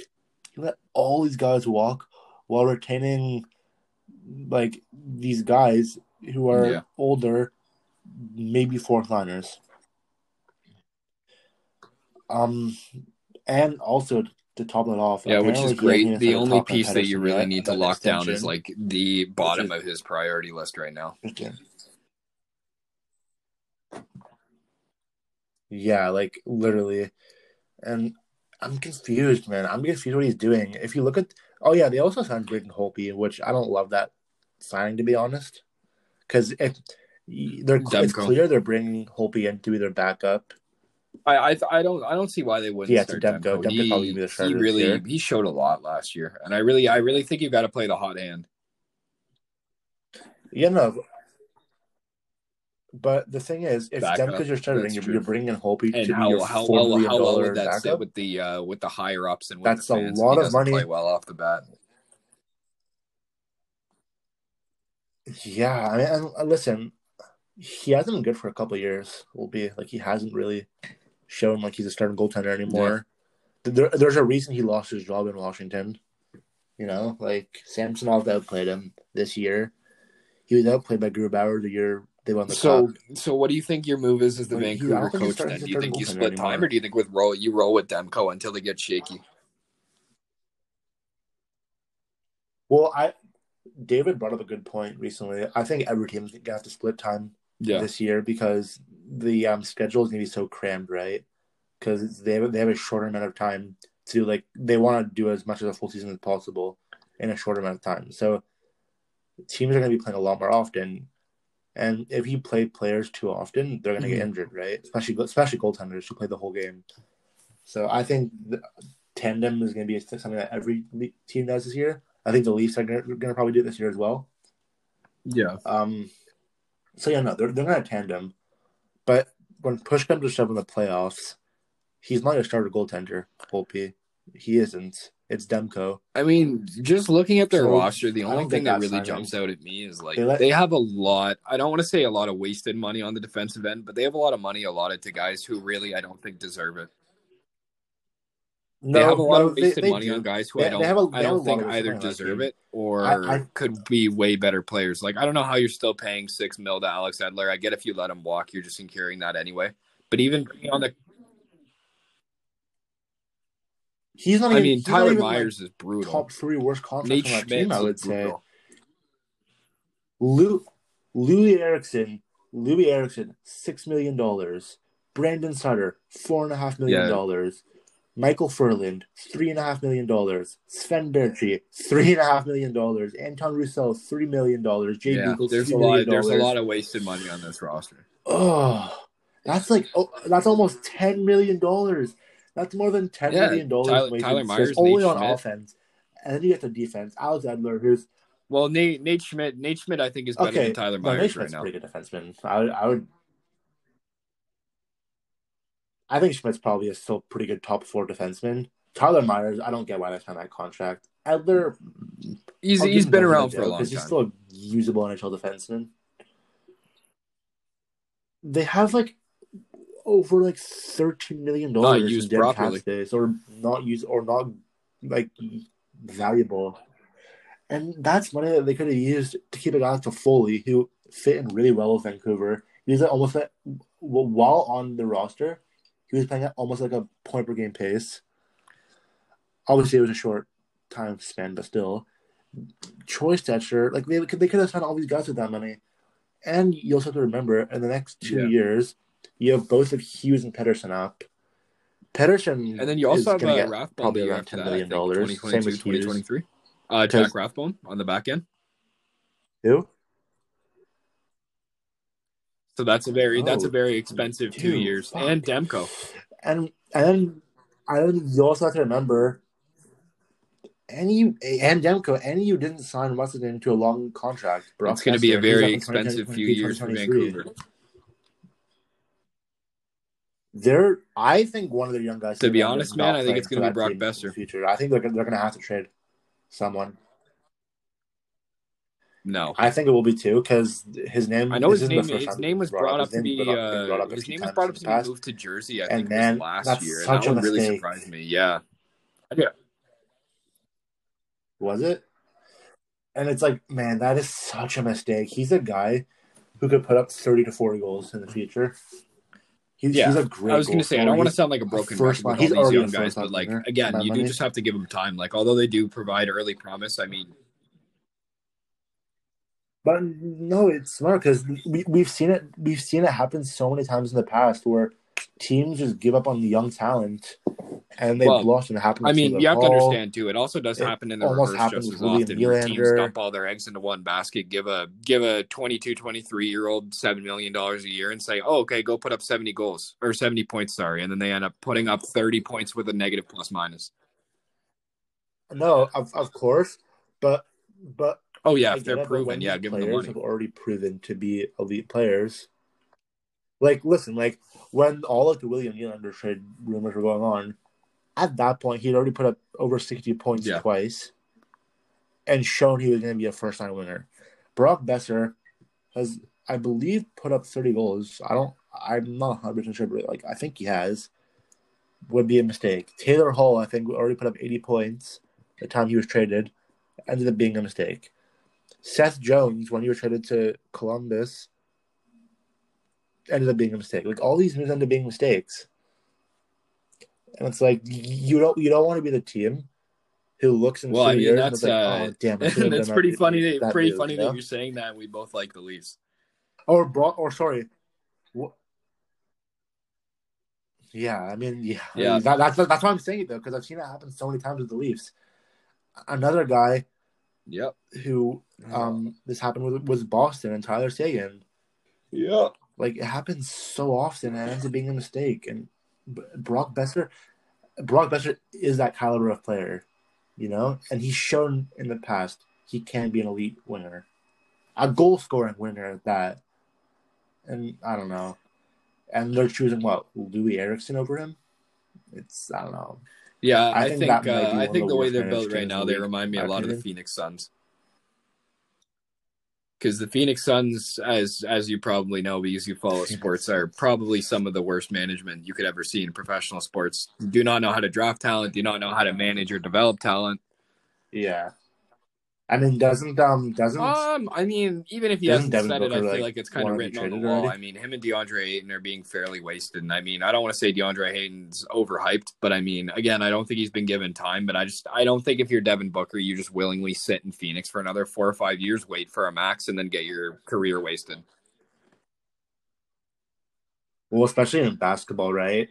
Because in basketball, like The players the like thing that annoys me that I think is move really around going to so happen with much Devin easier, Booker right? is I Like really players think always it's going to move. be like a Carmelo Anthony situation where like he stays on a mediocre, sometimes playoff bound team, puts up his 25, 27 points a game, has a great career, but never wins anything and never has any playoff potential because of a lack of talent around him. Yeah. That Yeah, that no, for sure. I feel like if John Yeah, Tavares stayed for with the sure. I Islanders, that would actually have been agree him. with that completely. Yeah, I feel like that's kind of like a good comparison.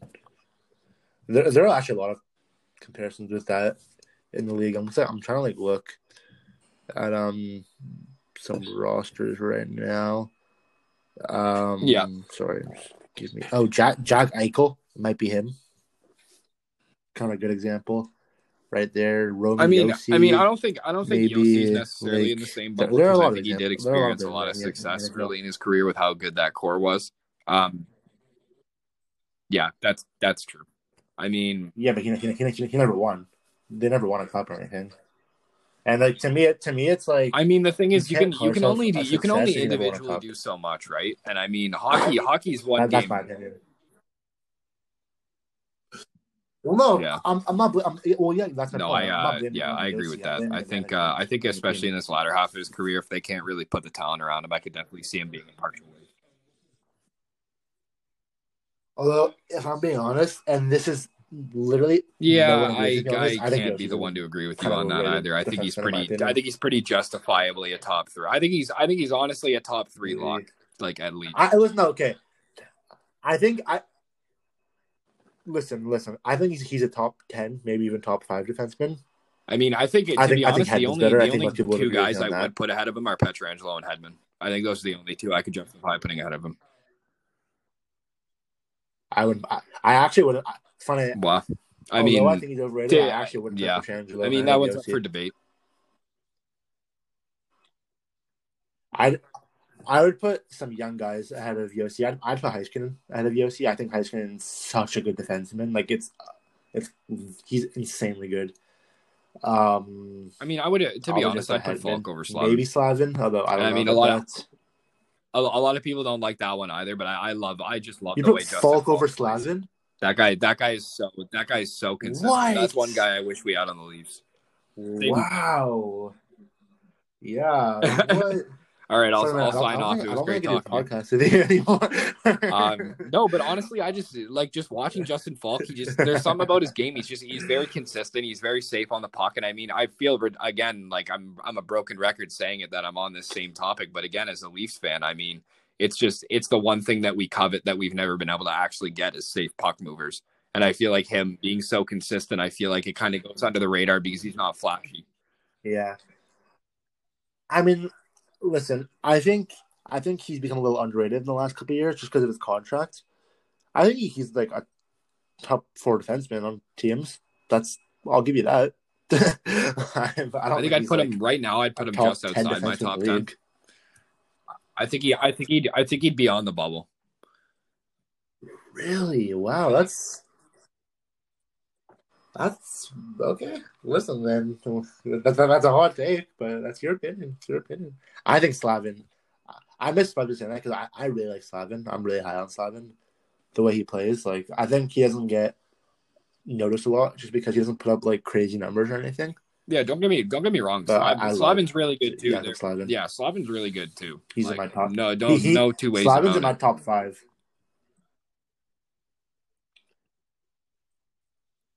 And it's just crazy to think about the fact that when they had Justin Faulk, that's a fuck top they had 4. Faulk, Slavin, Hamilton, and Pesce. Yeah, he is.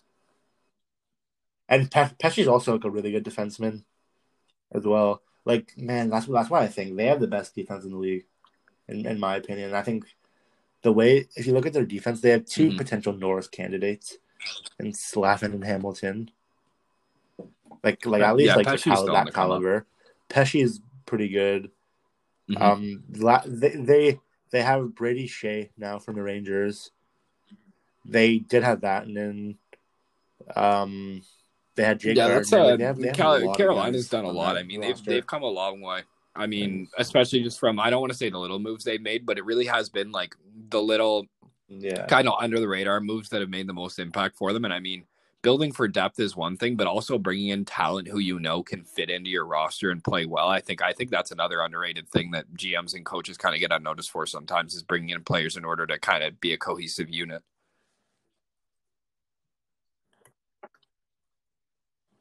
No, for sure. Anyways, before we go, that's tough. Worst Honestly, and best offseason so far. Go. It's a loaded question. It's a loaded question. I'm gonna look. I'm actually gonna look at some teams. I don't even know how to answer that question fully. Yeah, I could definitely argue I'd probably say Vancouver.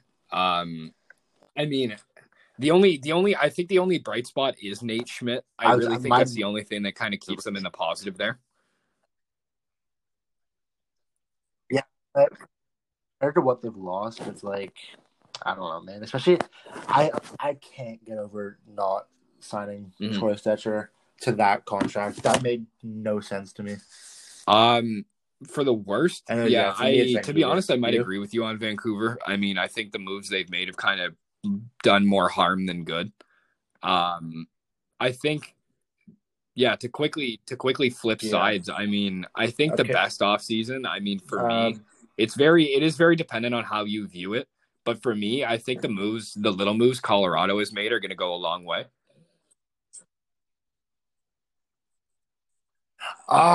So it's funny that I was going to ask you next. Colorado, Justin and Brendan Saad and the Devin Taves pickup. I think those two alone, I think, hold a lot of weight. Oh, bro, are you a fucking mind reader? What the hell? I was literally just about to say that too. The way I look at it is they replaced Nikita Zadorov with Brendan Saad and Devin Taves. Devin Yeah, Taves is a top two, the top way they were three able to just defenseman kind of get on him, most teams. and honestly, like they really get like they kind of just picked him up, and everyone was like, "Wow, they really just got him!" Like they really just managed to just scoop him like that. Oh, and on that note, also, Yeah, I'm gonna say the another Islanders really didn't bad really offseason. The play Islanders, play I up think, have to had a bad standard. offseason. I really expected more, honestly. They still haven't signed. I mean, listen, I know for some reason GM of the year Lou Yeah, Lamoriello. I don't know why he won that, to be honest, but trading Devin Taves for close to nothing and not still signing Matt Barzell or yeah, that's a shock to me. Ryan Polak, that's really bad. They Yeah, also lost their backup goalie, which is not good. I don't know, like they took a pretty big step back, and they still have a lot of bad contracts on that team. Leo Komarov is not a good contract. I think Um, I think Boychuk, maybe not another a good like good off contract. season that kind of went under the radar. Honestly, I hate to say it again. Calgary is a good one, but I was actually going to say Montreal. Calgary. Montreal, the Jake Allen move kind of surprised me a They little they bit. they. Like, So I'm gonna half agree with you on this in the sense that this offseason, no, it made them better in the short term. You can't. I don't think you would yeah, even I argue mean, that because it's pretty obvious they did. the thing is, although Jake I don't Allen, know I how don't think I was the feel about it best in the long signing. I term think though. it gives them I don't know. some stability, and it kind of gives them a good goalie platoon because really, like you look at it, it's Yeah, you're not. It also yeah, allows them to for the expansion draft to make them available. The yeah. thing I really didn't like was the Anderson signing. That He's a extension, big he's if. gonna listen. I'm a fan of him, but Yeah, no, that's he had 2 goals last year and was really injured. exactly. I was about to say that's the only How do like we know he's gonna come caveat back I and be the think with same that guy he was Montreal a couple selection is years just the back? fact if he comes back healthy because he was a very capable goal scorer for a few years. And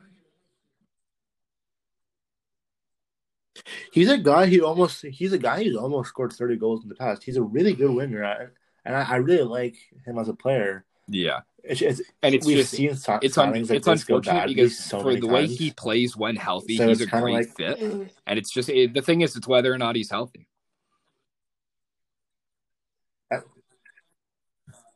and listen, the Leafs fans are gonna dog on me for this. I I'm mean, like yeah, low key kind of rooting for the Habs to do decently this year. And yeah, it's not because I like the Habs. It's because I like a lot of individual players currently on the Habs. Nick Like Suzuki, I'm I really really like impressed with Gallagher. I already. like Nick Suzuki, and I also like Carey Price.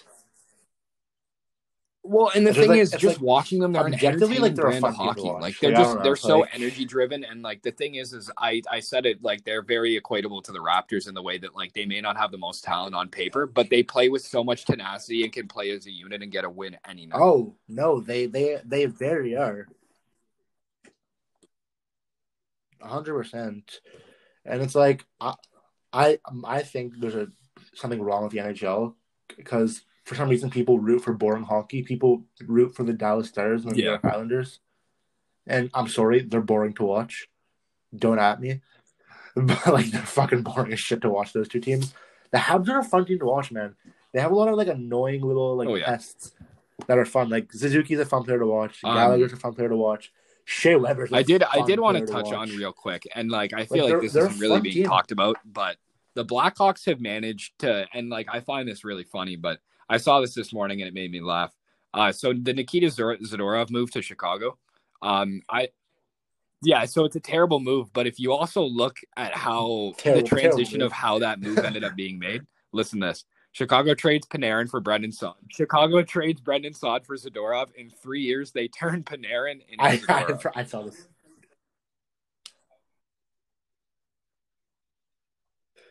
I read it funny too. It's like Yeah, they somehow I don't know. fucking I don't know managed how to you lose could a sad not trade only twice. conceive that trade, but also to act on it. I don't know what you're doing.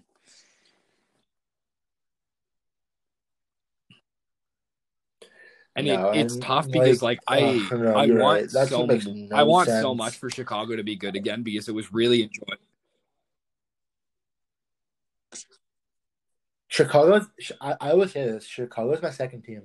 Whenever like the Leafs are out or something, I they're was my gonna next say team. The Chicago's the team I like Blackhawks. watching because of the I guys who are on that love team. Like I love Jonathan Taves, I Toews. love Kane.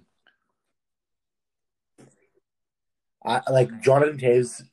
Like Outside of the when that Leafs, team Toews is was probably like one of my fully top healthy and three, top dominant, two when they favorite like that players. team's core was so crazy. Like Taves, Kane, Duncan Keith, Brent Seabrook, who else? Patrick Sharp, Marian Hossa. Like they had so much talent. Yeah, Oh and yeah, I forgot Nick and Elmerson. low key also on the defense, Yalmerson. Solid.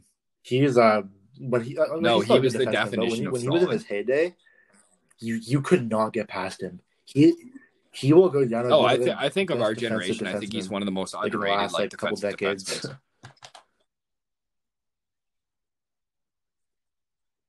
And then you also like you said you also And had Corey guys prime like Corey Crawford in Keith that. and Seabrook, and like that team was just and then you had and I think he's still a Corey starter. Crawford, who's still a good goalie by the way. Like he's still a starting goaltender. Not like He put with up like I what mean what 914 he last season faced. I on think a bad he defensive wasn't team. he the goalie who faced the most shots a game, or was that the Detroit? Was that Grice? I can't remember. It was one of the two because one of them was facing. I think it was like 34 shots a game. I'm trying to see. Hold on, I'll tell you Really? the top. I'll tell you the top 10 right now. Surprisingly, Crawford's actually not on it. Oh, actually, yeah, that's true. I mean that makes sense because he didn't play as many games as other players, but this is the top 10. That's true. Hellebuck in Winnipeg, that makes sense. They didn't have a good defense, and he won the Vezina. Carey Price played a lot, so it makes sense. Vasilevsky, I'm a little surprised by. Okay, Frederick Anderson obviously makes sense. John Gibson, Bobrovsky, Dave Yeah, Riddick, Bennington surprises Mackenzie me. Blackwood, Jordan Bennington, which is very shocking, by the way, because they're a good defensive team. And Markstrom. I was gonna say the top 3 or 4 make So sense to all me. I those mean, make sense to me, but and yeah, Riddick and Bennington, because Riddick, like Calgary's a good defensive team as well.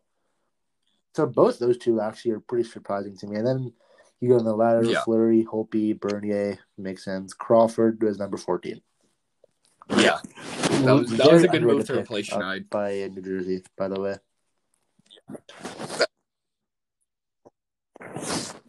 Anyways, I don't think Calgary did have a good offseason. In terms of best offseason, I'd probably say Calgary. Yeah, Calgary did have a good offseason. And honestly, just because of that one move, just because of the Markstrom move, that one. Well, we were talking about it earlier. That was really the only thing that they they're actually so complete, dude. So complete. Which was a good replacement for Brody. They signed Chris Tanev, which isn't a good replacement. Injury still concerns me, but he's a good shutdown when he's playing. They signed Josh Levo. He's a really good depth winner. Yeah. So they pretty much just took everything. Yeah. Everyone so I have to ask you though, what do you see as like one individual move that stands out to you as a bit underrated, or you feel like could pan out really well?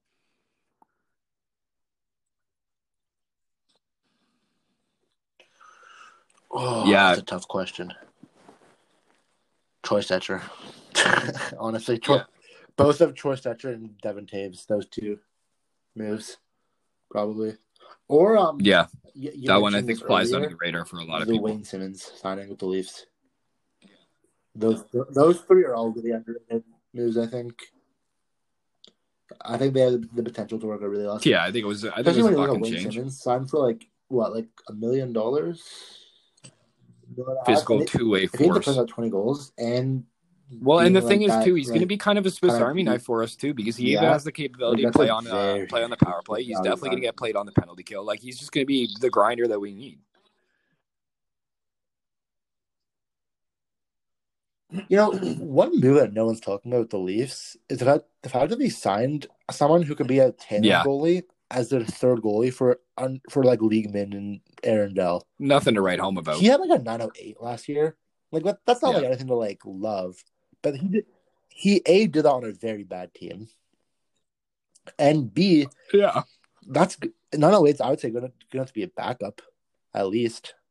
Maybe a guy who's in a tandem on a good defensive team, like, and he's our third goalie. And why? When the Leafs signed Michael Hutchinson, and everyone was like freaking out. It's like, guys, he's literally our 4th/5th goalie. Like, what do you think? How often do you think he's going to play? The thing is, I think even with like a lot of people are talking about Anderson's load management this year, and honestly, like I feel like he's still going to put up a high amount of games. Like I don't think they're going to shy away from giving him a lot of games. He's going to put a high amount of games, but I do want Campbell to play more. I don't think it makes sense. Listen, I mean, he's going to be 33 or 34 after his contract expires. I don't think it makes sense.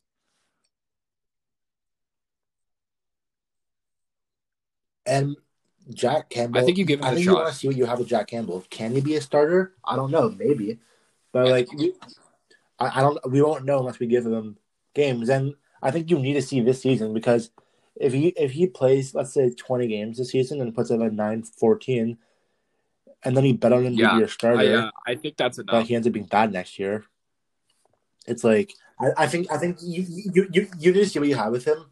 Just so you can kind of plan for as a replacement. Because if you find out this year, Jack Campbell's not a backup, exactly where you're going to turn. You need to start thinking about what you're going to do the year after in terms of turning over from there. Maybe one of your young guys in Wool or Scott are ready to be in a tandem. I would say probably not yet, but maybe Aaron. I think for me, I think it's the Max Domi move. I think him going to Columbus is a really underrated move, just because I really don't see him I really don't see him kind of repeating the same performance he had because I don't want to say it was an outlier, but he played unbelievably well last year. Or sorry, 2 years ago. Yeah. You mean the year before? Yeah, I think he had 72 points or something like that. He had like 70 points that year.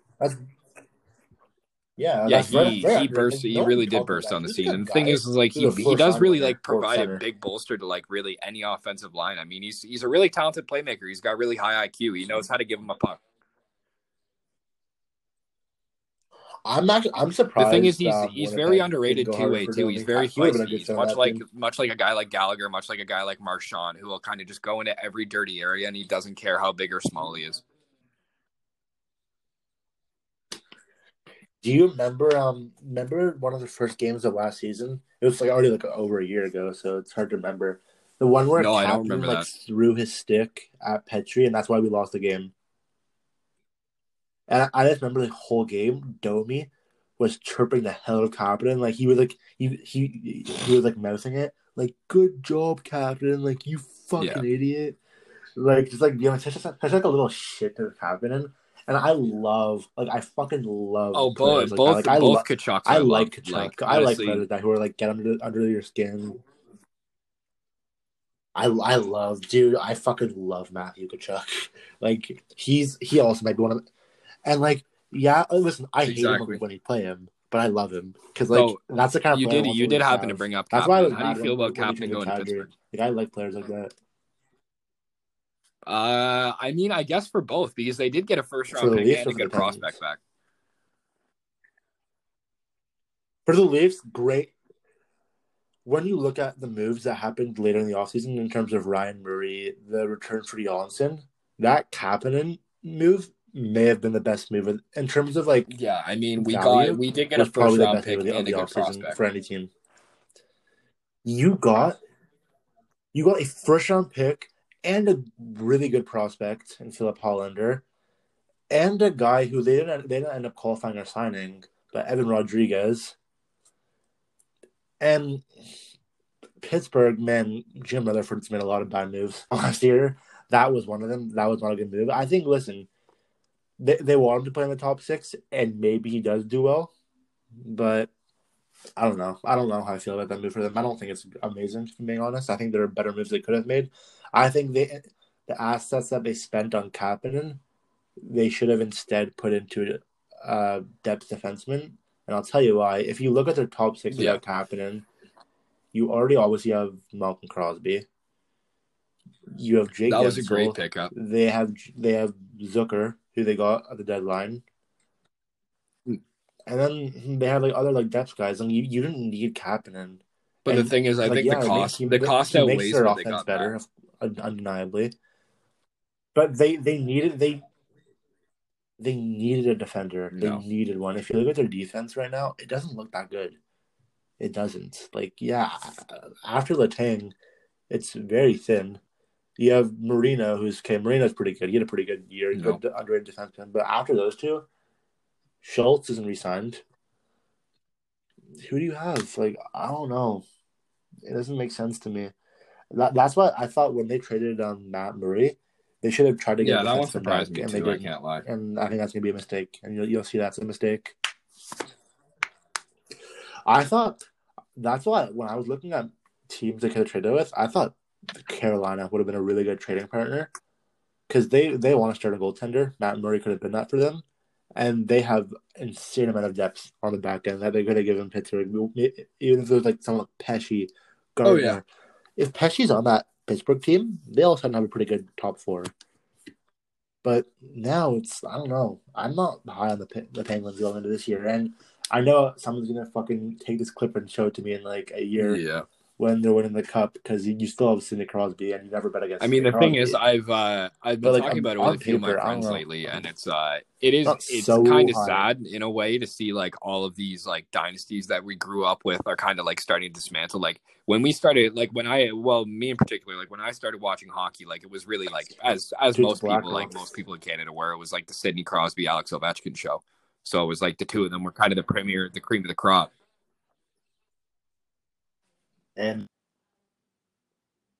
oh, hang on, you cut out.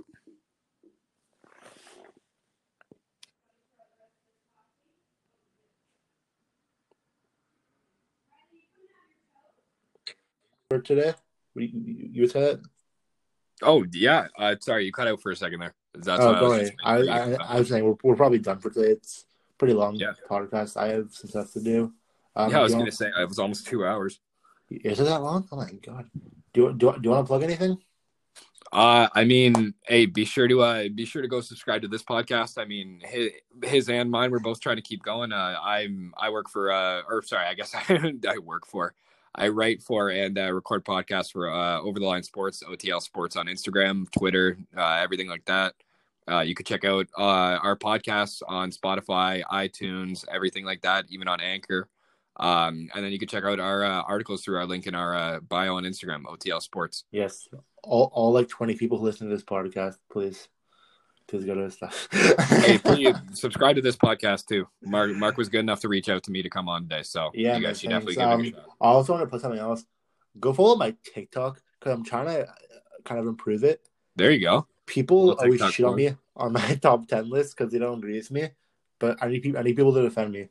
So it's MHBagsy, MHBAGSY. Go give it a follow. I post pretty much daily, a few times a day. Do you have TikTok? You want to plug it? I mean, I have TikTok, but I haven't posted on it in like maybe half a year. Come on, man. Come on, you got to do it. We gotta do. Let me pull up my TikTok. We gotta have some competition on TikTok. Who can get the most followers in the next year? Yeah, you'll blow me out of the water in that one. I haven't. I mean, I think I only have but I don't know. Go follow it. You know, I'm trying. TikTok is honestly, people always call it cringy and stuff. I like it. I like TikTok. It's free advertising. It's kind of fun to see what people comment on my hockey TikToks. It's fun. Don't shit on TikTok, man. Also, it's not being shut down anymore in the U.S., so that's pretty good because Trump lost. So, yay. Sorry, guys. Bit of a technical issue. Anyways, yeah, go follow us on TikTok. Follow us on Twitter. I'm going to post a link to this podcast. I'm sure Nate will retweet it or post it or something. Of course. Anyways, yeah, what I was saying, I'm hoping David's back for next podcast. Hopefully he's done being a little bitch by then, but who knows? I mean, he is David, so. I'm predictable. Anyways, thanks for listening, guys. Bye.